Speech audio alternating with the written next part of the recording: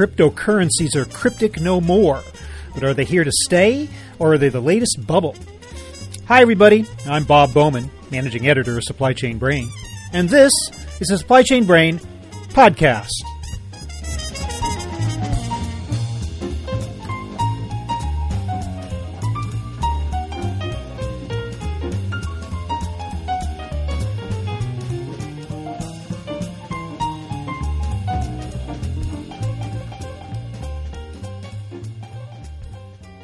Bitcoin was the first, but there have been many more like it since.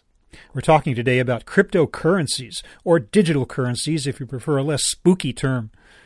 While this new method of exchange has yet to catch on with the general public, it's the hottest topic among risk-loving investors and those who seek a means of buying, selling, and trading that's not dictated by currencies that are controlled by nations or central banks. The question is, will the whole notion of cryptocurrencies evolve into a parallel economy that's embraced by the mainstream? Or is it just another bubble due to burst? At least one big financial expert has called Bitcoin a fraud. That's not the opinion, though, of my guest today, Felix Forsgren, founder of Volatility Media and CoinWorld. He'll give us a basic introduction to cryptocurrencies, talk about how and where they're being used today, and offer insights into their future popularity and impact on traditional banking. We'll learn whether this financial Wild West is due to be tamed anytime soon. So here is my conversation with Felix Forsgren.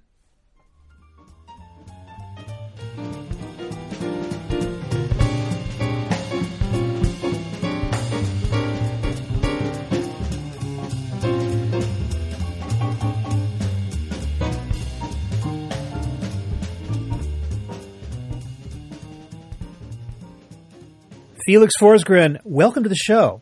Thank you. Thank you for having me. I'd like you to paint for me a picture of what the cryptocurrency landscape looks like right now. Just how many different digital coins are out there and how much it's caught on or not caught on. Just give me a sense of where we are in progress toward the creation of a system of exchange based on cryptocurrencies. Basically, you can think about cryptocurrencies now as the internet in 1995.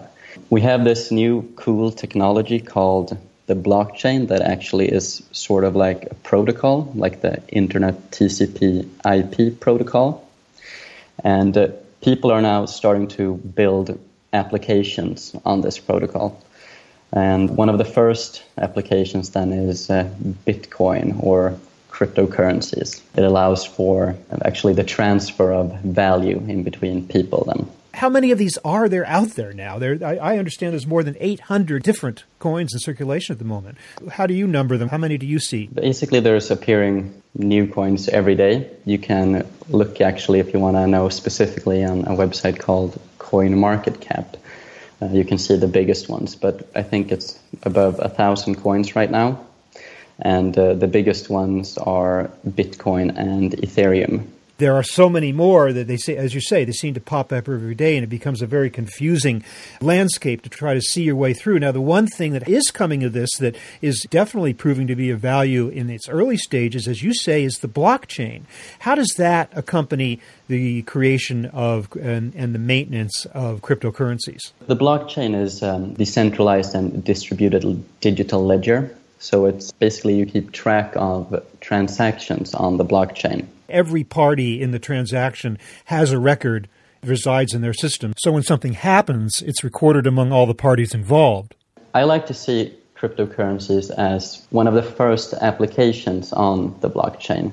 Like we have the email was one of the first applications on the internet. So basically we can keep track of transactions on this digital distributed ledger and transfer value from one person to another or from a company to another. I want to back up for a moment, Felix, and ask you a question that a lot of people don't understand, and even I have a very indefinite, fuzzy understanding myself of just how is a cryptocurrency, quote-unquote, mined or created?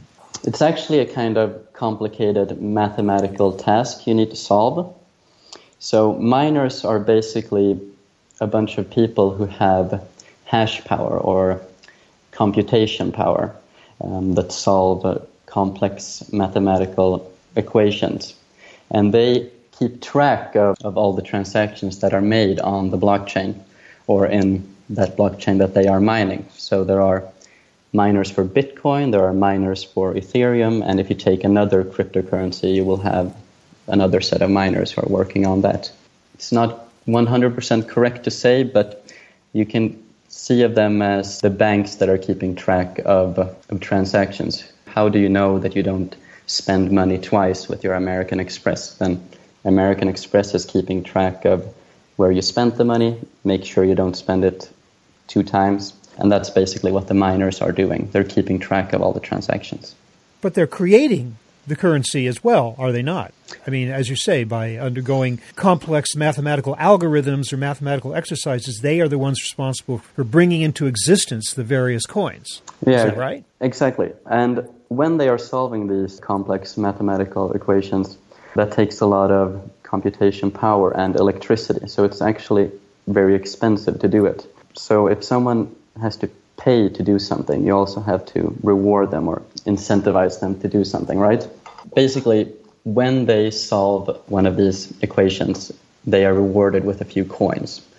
And some of those coins are programmed from before, that they will be given when you solve an equation. And some of the coins actually comes from the transaction fees when people transfer cryptocurrencies to each other.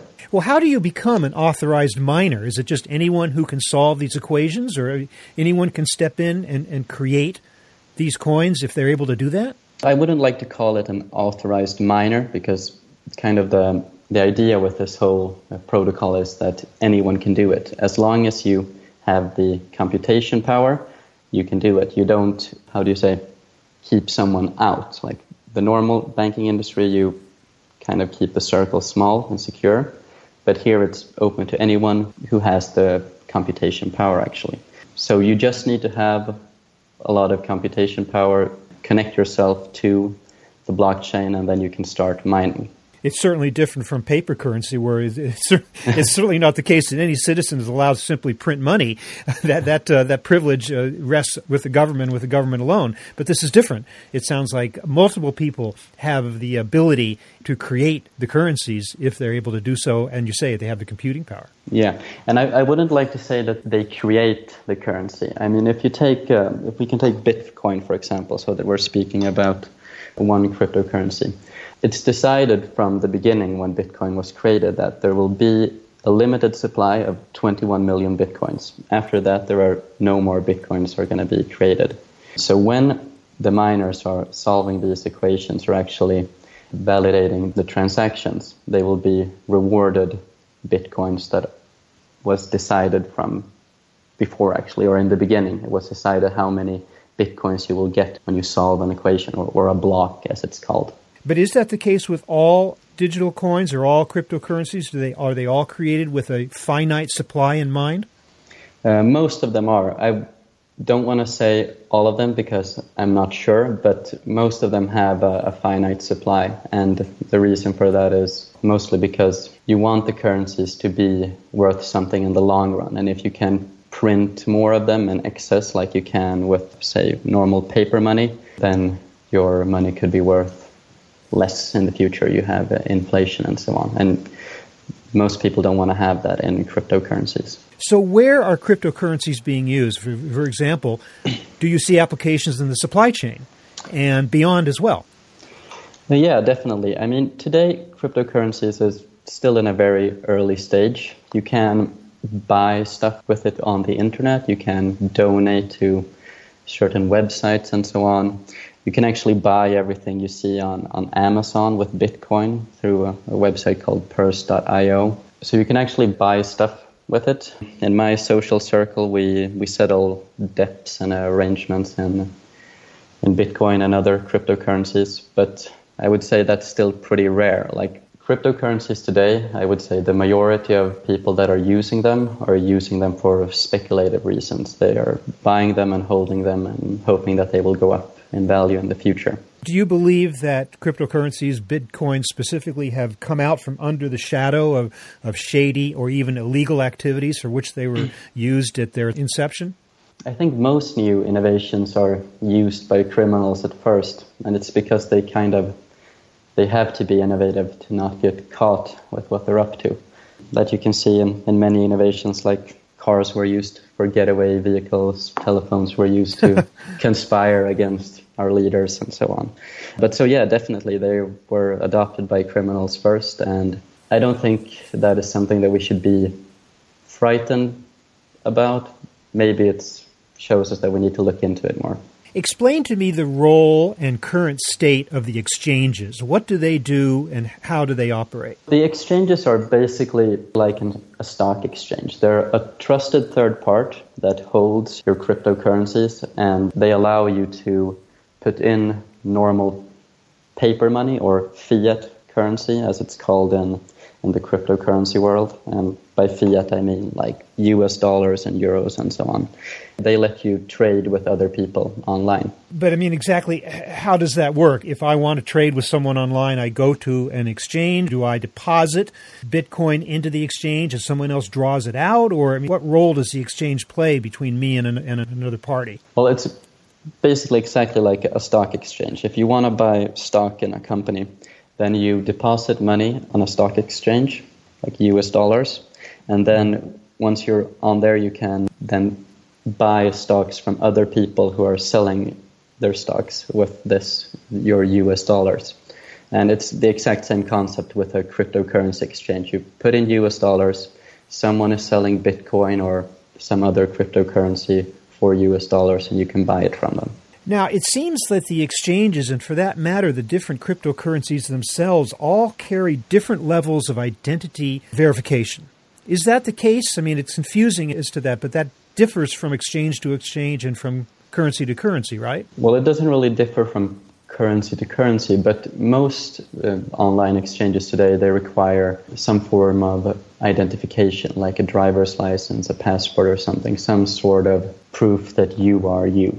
Then that's mostly it. Some exchanges require an address or a bank statement or something to like further certify that you are who you say you are. More and more these days, we're hearing warnings that we are headed for or are already in a cryptocurrency bubble, which is going to burst. And critics have likened it to the tulip mania of the 17th century, where the value of tulips became insanely high and then, of course, fell apart. A lot of people say the same thing is going to happen with cryptocurrencies. I believe you don't see that analogy as being true. Why not? Let's start talking about the bubble, and then or about the bubble theory, and then we can get back to the tulips, because I think that's a very interesting topic. But first of all, what's the definition of a bubble? I used to work as a financial advisor, and then we said that when the market decreases with about 30% or more in a very short time span, then that's a bubble. And if that's the case, then we have a bubble in Bitcoin and other cryptocurrencies almost every month. And normally it goes back up again, but it's a highly volatile and young asset, so I think that's something we're going to have to live with for the coming years, actually. If that should keep you from investing or not, you have to decide for yourself. Well, another way of defining a bubble might be a situation where the value of something temporarily becomes inflated well beyond the fundamentals of whatever it is of that item. Certainly that was the case with tulips, but you don't think so. I mean, you don't think that this is like the tulips of the 21st century? No, not really. I mean, the tulips, like the tulip comparison that critics commonly used, I think is flawed for mainly two reasons. The first of all is that tulips, they are a terrible store of value. I mean, they don't live for very long and they're very fragile. And second of all, tulips are also very difficult to trade and transfer. I mean, they require a lot of space. You need to actually send them in physical form to someone who wants to buy them from you. And I mean, cryptocurrencies, they are the exact opposite. As long as one computer is still running the blockchain code, they cannot be destroyed. And they're very easy and cheap to transfer. So I would say that every weakness of the tulips or gold or any other asset for that reason is a strength of the cryptocurrency. Well, maybe they do have one thing in common, and not just with tulips, but with anything that is bought or sold, and that is the idea that value is derived from consensus. In other words, if enough people agree that something is worth X number of dollars, then it is. And if they suddenly tomorrow decide that it's not, then it's not anymore. Isn't it just as easy for people to suddenly tomorrow say that these cryptocurrencies aren't worth anything, just like they said tulips all of a sudden aren't worth anything? Definitely. It's definitely possible. If people would agree, everyone would agree tomorrow that Bitcoin isn't worth anything, then it wouldn't be worth anything. Just as if we would agree tomorrow that the US dollar isn't worth anything. In fact, Jamie Dimon of JP Morgan recently called Bitcoin a fraud. How would you respond to a comment like that? Well, I don't really know what I would respond to him. He is a very smart guy, CEO for a huge financial institution.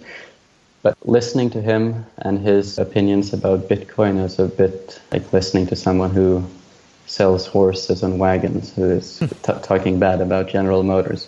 I think he is kind of biased in his opinions, and I would like to hear more about why he thinks it's a fraud. Although at this point it's quite clear, you can't argue with the fact that cryptocurrencies are subject to huge amounts of volatility, way up one day, way down the next. Is that simply a function of their relative immaturity, that they haven't been around long enough? Do you think that volatility will settle down, or is it always going to be a characteristic of cryptocurrencies? Mostly because it's a pretty young asset and it has many new investors in it. And it's also traded, 24 hours a day, every day of the year. I think we're going to see this volatility for a pretty long time, actually. I think we would have to see the price go way up before it stabilizes, actually. So really it's something for sophisticated investors or patient investors to get involved in. And if you're one of those day traders, it's something you probably should be staying away, right? Well, I wouldn't say that. There are many successful traders within the cryptocurrency sphere. But if you're new to trading, I would definitely advise you not to do it. I think the risks are higher than potential rewards. What do you think of this new flood of initial coin offerings, which are just, as I say, flooding the market? There are so many different ones out there. It becomes even more confusing and leads even more to the suspicion that a lot of this stuff is going to crash. Do you have an opinion about that? The ICOs and the idea behind them is that you should be able to raise capital for a venture, an idea, or a project without having to go through the normal ways of raising capital that is highly regulated and can be kind of hard and time consuming. So I actually like the ideas about ICOs or what you're trying to achieve with it. But right now I would say that it's a bit of like the Wild West in the cryptocurrency market. I wouldn't advise anyone to invest in ICOs right now. I think it's kind of a crazy environment and it needs to mature a bit. And I don't know, people are speaking about regulations to regulate these ICOs, especially in China. I think that might be one way to go to get some kind of stability there. What's your best guess as to when the whole cryptocurrency universe, the concept of cryptocurrencies will go mainstream? It's a hard question to answer. I think when the general population, when more people actually get some kind of hands-on experience of what it's like to transfer money from one person to another with cryptocurrencies, and they see how easy and smooth it is, then I think we could see people using it a lot more. But I don't know, that could be in 2 years, that could be in 8 years, you never know. What do you think is the potential long-term impact on both private banks and central banks if it catches on and becomes a mainstream thing? Well, I think we will always have central banks. I think countries will always need their own currency or some kind of legal tender that you can use in that country. But for private banks, and especially like financial institutions that are helping people with investment and so on, I think we could see that they're actually going to be challenged a bit. In the short term, though, there's certainly got to be some kind of a shakeout among these over 800 different kinds of digital coins out there. Don't you think that there are going to be winners and losers in that sphere? Yeah, definitely. I think most of the coins we see today will probably not be around in a few years. But hopefully they bring some kind of cool idea into the world and maybe someone else can work on with that and put it together in some new way. I mean, just as we see tech companies rise and fall I think it will be the same in the cryptocurrency markets. Well, I guess we will have to see. And in the meantime, it's the Wild West, but it sure is an exciting and interesting topic. And Felix Forsgren, I really appreciate your spending time explaining it to us. So thank you so much for being with us today. Yeah, thank you for having me.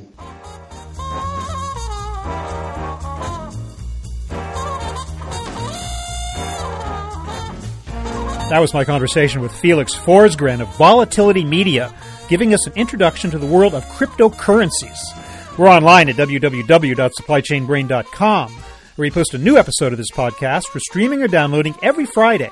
You can also read my think tank blog, watch thousands of videos, and access all of our other content, including the digital edition of our magazine. Look for us on Facebook and LinkedIn, and follow us on Twitter at SCBrain. You can also download or subscribe to the podcast on iTunes. Got any comments or suggestions on this or any episode? Email me at rbowman@supplychainbrain.com. See you next time.